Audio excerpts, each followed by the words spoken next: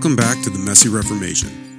My name's Jason Rice. I'm the lead pastor at Faith Community CRC in Beaver Dam, Wisconsin. My co-host is Willie Cronky. He's a member at Pease CRC in Pease, Minnesota.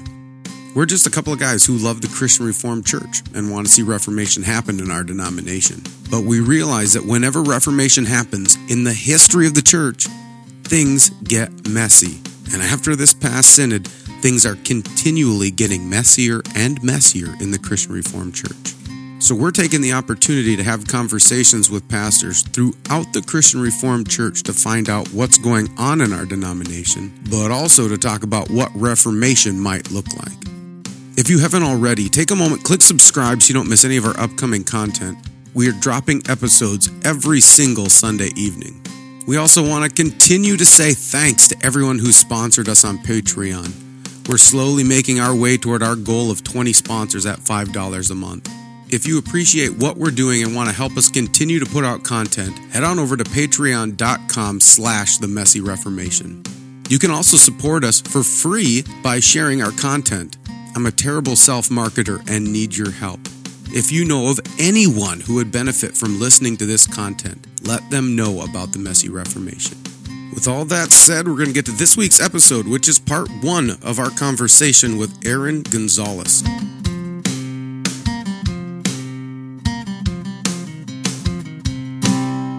So, Aaron, why don't you kick us off and just tell us a little bit about yourself, your family, and the church that you're at? Okay, well, thanks for having me. I live in Newton, Iowa. It is my hometown, and I am the pastor of the Newton Christian Reformed Church in Newton, Iowa. My wife is from here. We've been married for 27 years. We just celebrated our 27th anniversary on November 30. We have 6 children, ages, I have to look at notes that way. We have 6 children, ages 20, 14, 5 boys, 1 girl, out of the house. Some are still with us. And so Newton is home, and it's where I'm serving, and it's where my family is, and my wife's family is. Very, very happy to be here. Awesome. Why don't you, where did you go to seminary? I went to RTS Orlando. Okay. Twice. You went twice? That sounds like a story.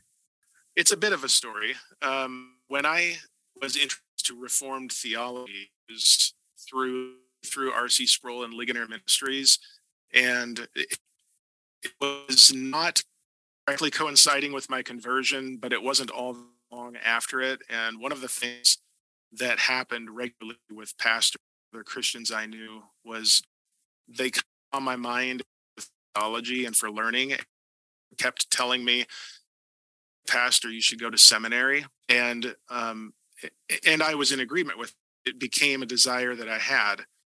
And what happened was 96, I really just decided that I wanted to go to seminary. And largely because of the connection that at that time anyway, Sproul had with RTS, or at least had recently. RTS got on my radar, and I decided that's where I wanted to go, to Orlando, and so I did. It was a situation where I kind of didn't count the cost, kind of romanticized seminary, and we were just a family at that time, and which in our circumstance means we'd been married, and I just didn't count the cost of everything that was involved, the support that I would have needed. We knew we were going to homeschool. All of our kids have been homeschooled. We're still homeschooling through high school. And so my wife working so I could go to seminary wasn't an option because she was going to be home with the kids. That's what we both wanted. And working full time and being a seminary student was either visioning. And essentially what happened down there, very, very quickly realized this work. And she would say truth is I didn't really fully look into everything I should have. And it wasn't long before we were back in Newton, Iowa, me anyway, with my tail between my legs. And that was 96. And it wasn't until 2010 that I was enrolled at RTS Orlando again. And then what was your experience at RTS? Did you enjoy it? Was it really good?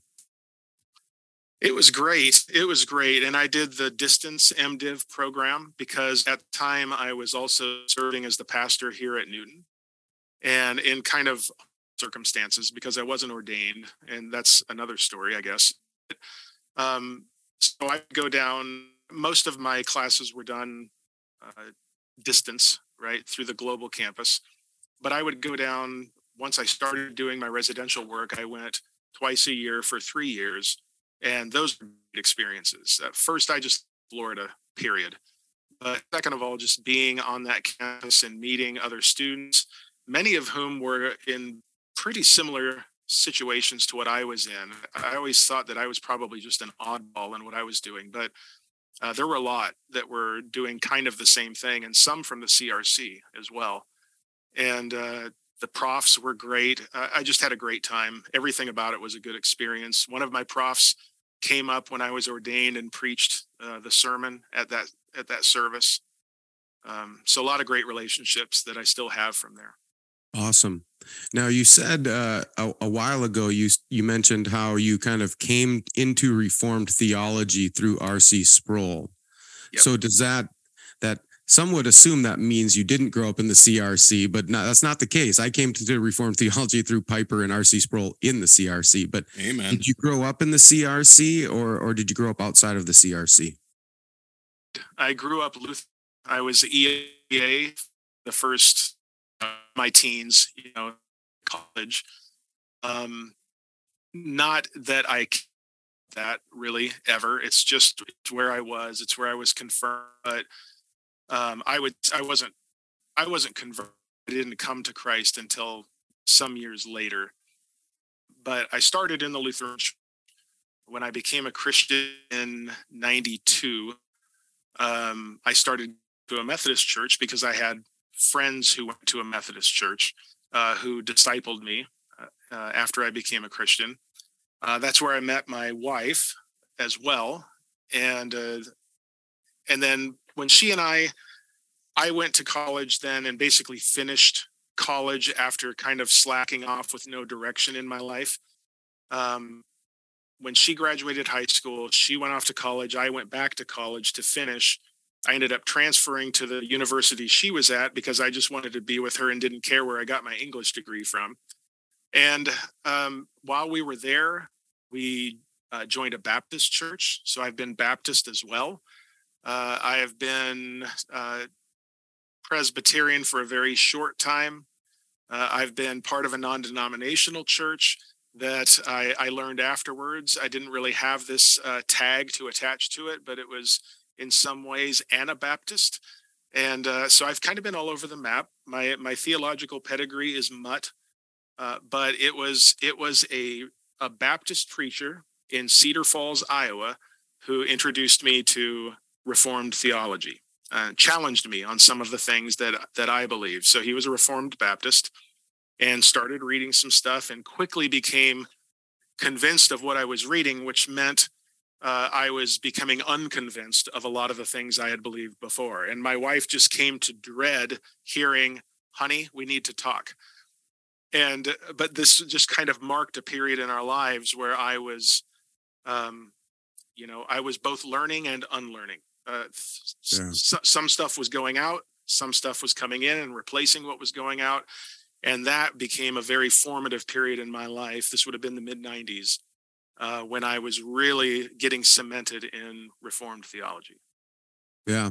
Amen. Well, those are formative periods of our life, but they're also really difficult periods of life. I was just talking to somebody about this last weekend. I was at a winter retreat, Classis Wisconsin, a bunch of the youth groups through the CRC youth groups throughout Classis Wisconsin co-op and have a winter retreat every year. And I was one of the speakers at it this weekend. And I was talking with one of the leaders at that retreat just about church revitalization and transitions and all of that. And they talk about in any form of a transition, you're leaving something behind and you're moving towards something else. And there's this period in the middle they call like the neutral zone, where you've left things behind, but you still don't quite know where you're going in the future. Kind of, they always, even secular people talk about the wilderness period of the Israelites, where they left Egypt behind, but they still haven't entered the promised land, and they're kind of wandering in the desert, not really knowing where to go.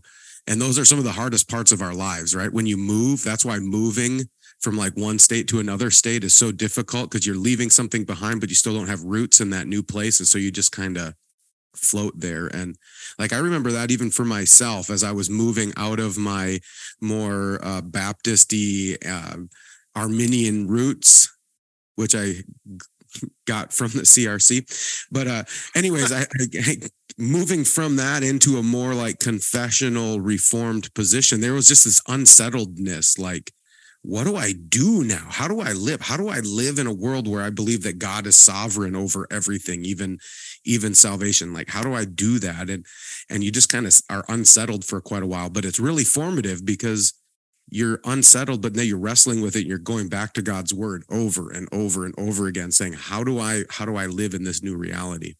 Yep. And that giving up or leaving or unlearning part can be harder than what's on the other side of it in some ways. As the prophet Yoda said to Luke, you must unlearn what you have learned. And, and that can be hard. But I've found that to be true, it's a challenge to unlearn. But if you're replacing it with the right thing, then it's a blessing to unlearn. Yeah. So did you find yourself, I just like to ask, because I always tell people this, like my movement from like more Arminian to Reformed was like Arminian. And then it was like, okay, I'll be Reformed because the Bible teaches it, but I really don't like it, to eventually growing into a spot where I was like, oh, I love this. And I find joy and peace and comfort in this. Did you kind of move along that same spectrum as well?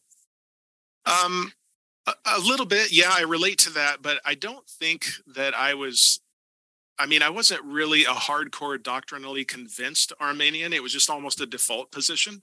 It had been the air I breathed, probably having been in a Methodist church. And I don't recall them ever having any kind of a conversation of Arminianism versus Calvinism at all. But it's just what I soaked in when I was there, And so I didn't have a really hard doctrinal position to leave, but I still would have affirmed the Arminian position if in that discussion. And that's what happened with this Reformed Baptist preacher, who was a friend of mine too. He became a friend, and we still are. And we were talking in my dorm one day, and I don't even remember how we got talking about this, but we were talking about, God's sovereignty and election and how all that works. And I said, I just don't believe that. And he said, really? Even though the Bible teaches it? I was like, okay, all right. Fine. Let's talk about this. Let's do this. And then what kind of really became a catalyst was there was one of our Sunday school classes at his church. He asked two students, me and another guy, to present the case for either the preservation of the saints or you can lose your salvation. And I was the lose your salvation side. Mm-hmm. And so I gave my spiel and thought I did a fine job of it. And then the other guy spoke, and he said, for this conversation, I really need to go back to, he said, we have to go back to how we are saved in the first place, and God's role in that, and his sovereignty in election and in predestination and our state before the Holy Spirit regenerates us. And he started talking about it's God who saves, it's God who does this work, it's, and all that. And the more he talked, the more I became convinced of his position instead of my own. And so, honey, we need to talk. So, amen. So that started it. And his main source in that Sunday school class was R.C. Sproul. Yeah. So that really kind of set me down that path too, as well as the pastor I'd been talking with. Great. Now, how did you end up then in the Christian Reformed Church? Yeah. So one of the churches I did not mention as part of my mutt pedigree is I was at a church in Pella, which is about 25 miles south of Newton. And it was a CREF CREC church, just to confuse matters. And so I was serving as kind of an associate, kind of an intern. It was a little bit of a hybrid role there, having the sense that it would be nice to not drive 25 miles and be in a city that's not our own for church. And I realize in certain contexts, 25 miles is like no big deal to drive that for church. But when you live in kind of rural Iowa and you're really not a part of the community where you're going to church, you start to feel that, or at least we did. And so we already had this growing sense of, maybe this isn't the path that we want to stay on. And I was kind of on a path to ordination in the CREC, where the MDiv is not required, but there's still a rigorous exam that you go through. And it was around that time that a friend of mine called, and he was the president of council at Newton CRC, and the pastor here was stepping down, and they wanted to hire an interim pastor. The last time they did a pastor search, they went 4 years without a pastor, and they didn't want to repeat that. So they wanted some stability, and he asked if I would be interested in putting my name in the hat. And I was, largely because of what my wife and I had already been talking about. And so I put my name in, I interviewed, and I think there were 3 of us, and they offered me a year-long interim position here at Newton CRC. About 3 months into that, the search committee came to the council and said, is there a way to just make this permanent? Can we call Aaron? Is there something in place where that can happen? That started a discussion with our classis, Central Plains. And in the end, what that led to, because I was interested in that, what that led to was classis gave me permission, that the church ordained me as an elder. I was licensed to exhort. Classis gave me permission to administer sacraments as an elder, providing I pursued candidacy in the CRC. So enter in RTS Orlando, which at the time their flexible schedule worked really well for what I was going to have to do over the next several years, being a full-time pastor and doing classwork. And so I started that. I did the EPMC stuff, alongside it towards the end of that process, and just plugged away at being a pastor and being a student for those 9 years. Started in 2010 and graduated in 2019, and was made a candidate in 2019 at Synod, and was officially called in 2019 as well and installed. Awesome. So if I just one other thought to that, at that CREC church, our confessions were the 3 forms of unity. Yeah. So in the CREC, every church has, you can go with the Westminster standards, or you can go with the 3 forms, and our church was 3 forms. So by the time I got to the CRC, I was already well established in the 3 forms of unity. I had been confessing and holding to them, subscribing to them for all that time that I was there. So when I got to the CRC, doctrinally, there was no whiplash in that sense. Culturally, there were some things to learn. Yeah, well, that was my next question. So good segue, because I was curious, what that was like then, coming into the CRC, not having kind of grown up into it. What were some of the things that jumped out at you? I would say things that you thought, wow, this is really great. I didn't think about this. And other things that you went, whoa, I never thought that I would encounter this in the Christian Reformed Church. Yeah. Some of it is just, I think, the things that you would expect, just not having any sense at all, even though I actually have quite a bit of Dutch heritage, but not in the sense that it ever was an issue, a big deal in my life. It was never something, it was just always something that was there, like an operating system, but never anything that was right there on the nose in daily living. That was different coming here, and just, that being just a reality, because my previous churches really didn't have that. It was more of every church was more of a melting pot. And this one was, not 100% Dutch or anything like that, but vast majority at the time. That has changed over the years now. But so just kind of learning those dynamics and how tradition and heritage ties in with the CRC experience. That was a new thing. It wasn't necessarily a hard thing, and people were gracious. One thing at this church that is the reality is that the average span of a pastor being here is about 4 years, maybe less. I've never done the exact math, but most of them are 3 or 4 years, a couple at 6, which might bring the average up a little bit, but probably not in the grand scheme of things. And so this church has, I'm speaking to another cultural thing about this church. This church is used to pastors not being around for a terribly long time.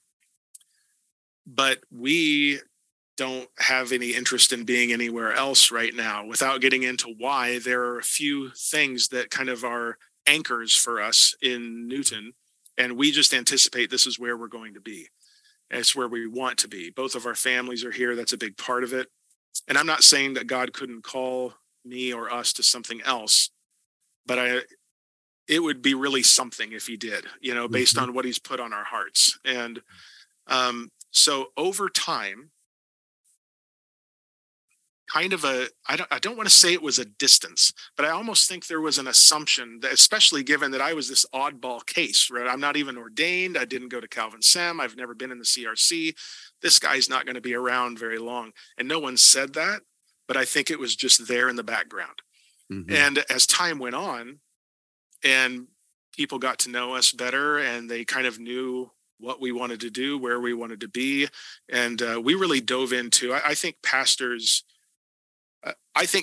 need to be members of churches as well as being pastors of churches, right? They need to be involved. They need to be able to pick up a mop. They need to be able to clean a toilet. They need to be able to go and do just be a part of church life, whether they were the pastor or not, just being a part of things. And so we just kind of poured ourselves into the church as well.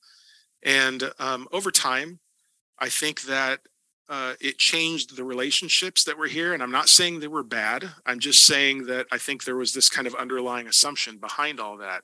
And one day, we come down the steps to our foyer from the sanctuary, and the old gentleman who was always the first one down came up to me and said, "You know what I like about you, Aaron?" I said, "No, I don't." He said, "You're one of us."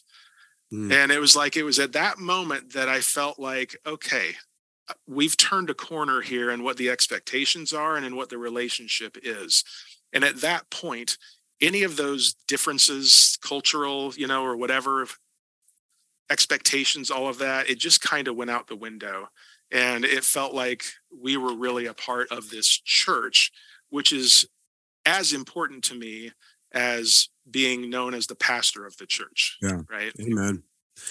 Yeah. Just as you were talking, I thought of two things that, there's been this tension just in the CRC in general. And I remember reading an article. I don't remember how long ago it was, but Henry DeMoore wrote it. It was maybe like 10 years ago, maybe a little, not quite as long ago, but he had wrote an article like maybe pastors need to hit the road again or something like that, saying like, a long time ago, pastors used to be like in and out, like every 7 years they were rotating, going to another church. And about every 7 years they thought, oh, I got to leave, whether it was good or bad, they just got to go. And he was almost trying to promote that happening again because he noticed this trend of pastors staying longer. And I thought, man, I think I'm noticing this trend, right? Like pastors are staying longer in churches. Youth pastors, like when I first started in youth ministry, I think the average length of a youth pastorate was like a year and a half, right? And now, like, I don't see that. I'd run into youth pastors all the time that have been in their churches 5, 6, 7, 8 years. And I'm running into more pastors more and more who've been in their church 10, 11, 12, 15 years. And it's kind of this thing that's changing. And I think it's a good thing for me personally. I think there's something that happens in a church that's different after you've been there a long time. I think change, like real lasting change, doesn't happen quickly. It happens over a very, very long time. And just even the story that you just told, when they said like, Aaron, I love you because you're one of us, right? And really even deep underneath that is, Aaron, we've watched you live, we've done life with you, and now we trust you. And that's a huge thing in order to be able to now start leading the congregation, because they're like, this guy gets us. He knows who we are. He's been here long enough to see us through the ups and downs. He gets us. We trust him. Now let's go together as God's people. So that's it's a really cool thing, and I want to keep encouraging people to try to do that. It's a really hard thing to stay in a church a long time. And one resource I want to just encourage people to listen to, and I found it so helpful. And if I ever get really discouraged in ministry, I go listen to this talk. It's a talk by Alistair Begg called "The Dangers and Delights of Ministry," or long-term ministry, or something like that. I don't know, if you type in Alistair Begg "Dangers and Delights" on YouTube, you will find it. It's a talk he gave at his Basics conference, and it's phenomenal. And he makes the point, like, just because you stay, you can be ineffective at a place for a very long time, and that doesn't mean that that's a good thing, but he goes through some of the just beautiful things that happen when you stay for a long time, and some of the dangers too of staying for a long time. So I encourage people that I probably have to listen to that once or twice a year just to kind of remind myself, like, yep, here we are. Yep. This is what we're doing. Well, I'll definitely check that out. Alistair Begg is one of my Truth for Life is one of my 2 go-to podcasts when I'm exercising in the morning. So I'll check that out. That would be perfectly consistent with what I do each morning anyway. So. Yeah, Alistair Begg's great. I love that, man. He's grace-filled, humble, and just blunt. I appreciate him very much. Yep, but his accent makes it okay. So yeah, be as blunt as you want to be. Some of these guys, their accent, just I don't know. Eventually we'll be putting out an episode that we recorded with David Murray too. And I was like, man, just that Scottish accent makes everything he says sound really profound and really cool. Yeah. And so penetrating. I don't have like the Midwest accent, like Minnesota, Iowa accent. It just doesn't have the same thing. It just kind of makes you sound dumb, I suppose. I don't know. That's what people I know. Every time I listen to him, I just sound so vanilla to me. But yeah. And Colin Smith is the other one I listen to. I don't know if you know who he is, but similar accent. Yeah, I do. Yeah, that's awesome. Well, what are some of the things that you've really appreciated about maybe not just your own church, but like just being part of the Christian Reformed Church in general? What are some of the things that you thought, man, this is really good? Well, I mean, the theological heritage is one for sure, but I've also experienced, I've really appreciated the relationship between classis and church. And I know not everybody has necessarily good experiences, or some maybe, classis is just, a meeting that takes up a weekend that I wish it didn't, a couple of times a year or something like that. But given what happened with me, I feel kind of like I've experienced the best of what the relationship between church and classis can be, because we had such support and encouragement from our classis during this whole weird process that was my path to ordination, extended path to ordination, right? And they bent over backwards to put in place something that would work for the church, but still, not be a shortcut, but be a path that would work and would bring about good results for everyone. And so our church always had the support of classis. I always had the support of classis. I always had the support of my church. And so all of that has just been great, that whole relationship there. The thing that I've probably become aware of most recently is, so, we have, I think of these as concentric circles. Close and small, tight in is the church.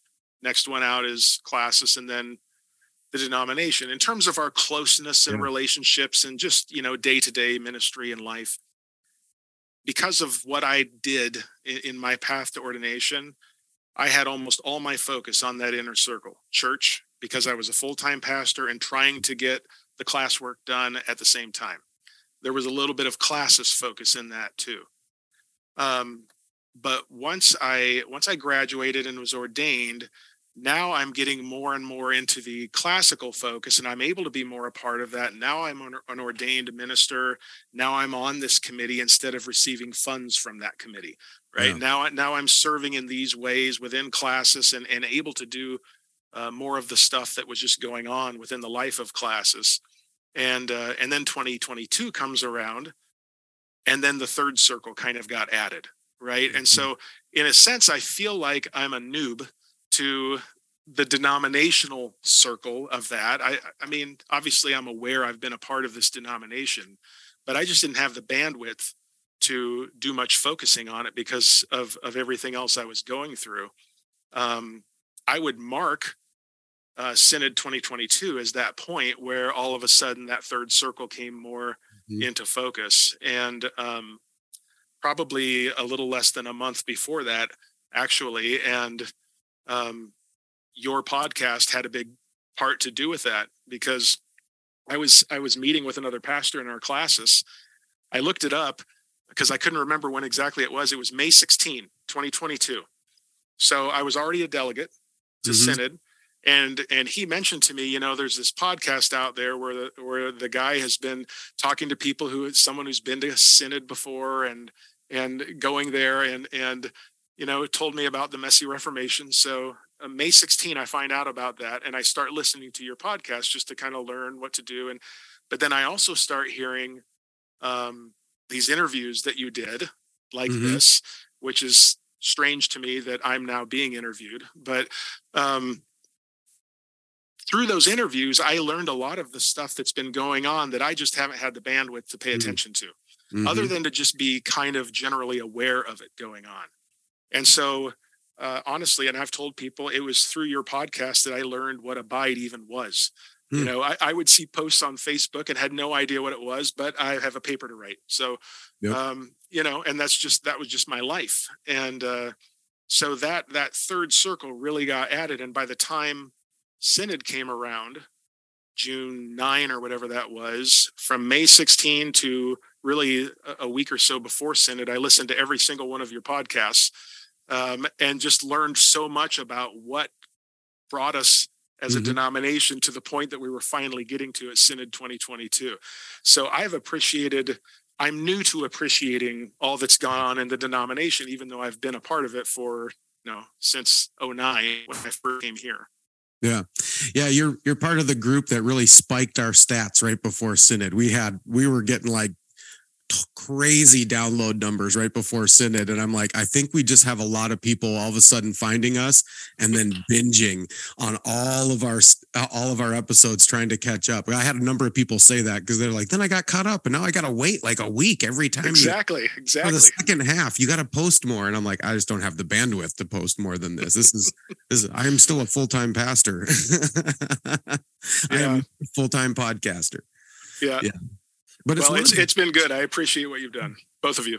Yeah. Well, and this is one of the really beautiful things about the Christian Reformed Church. Some people kind of make fun of it and talk about how the Christian Reformed Church can be kind of inbred and whatever. And there's a level of that too, but we're a small enough denomination where you can really know a lot of the people. Like, it's not like you can know the vast majority of kind of the people in the denomination. And so like I've always kind of been an outsider in the denomination as well. But I went to Calvin Seminary to try to just help myself get connected and kind of know what was going on in the Christian Reformed Church. But I still wasn't like super connected. But it was really easy for me to start this podcast, just start interviewing, calling, emailing people. And they're like, yeah, sure. I don't know.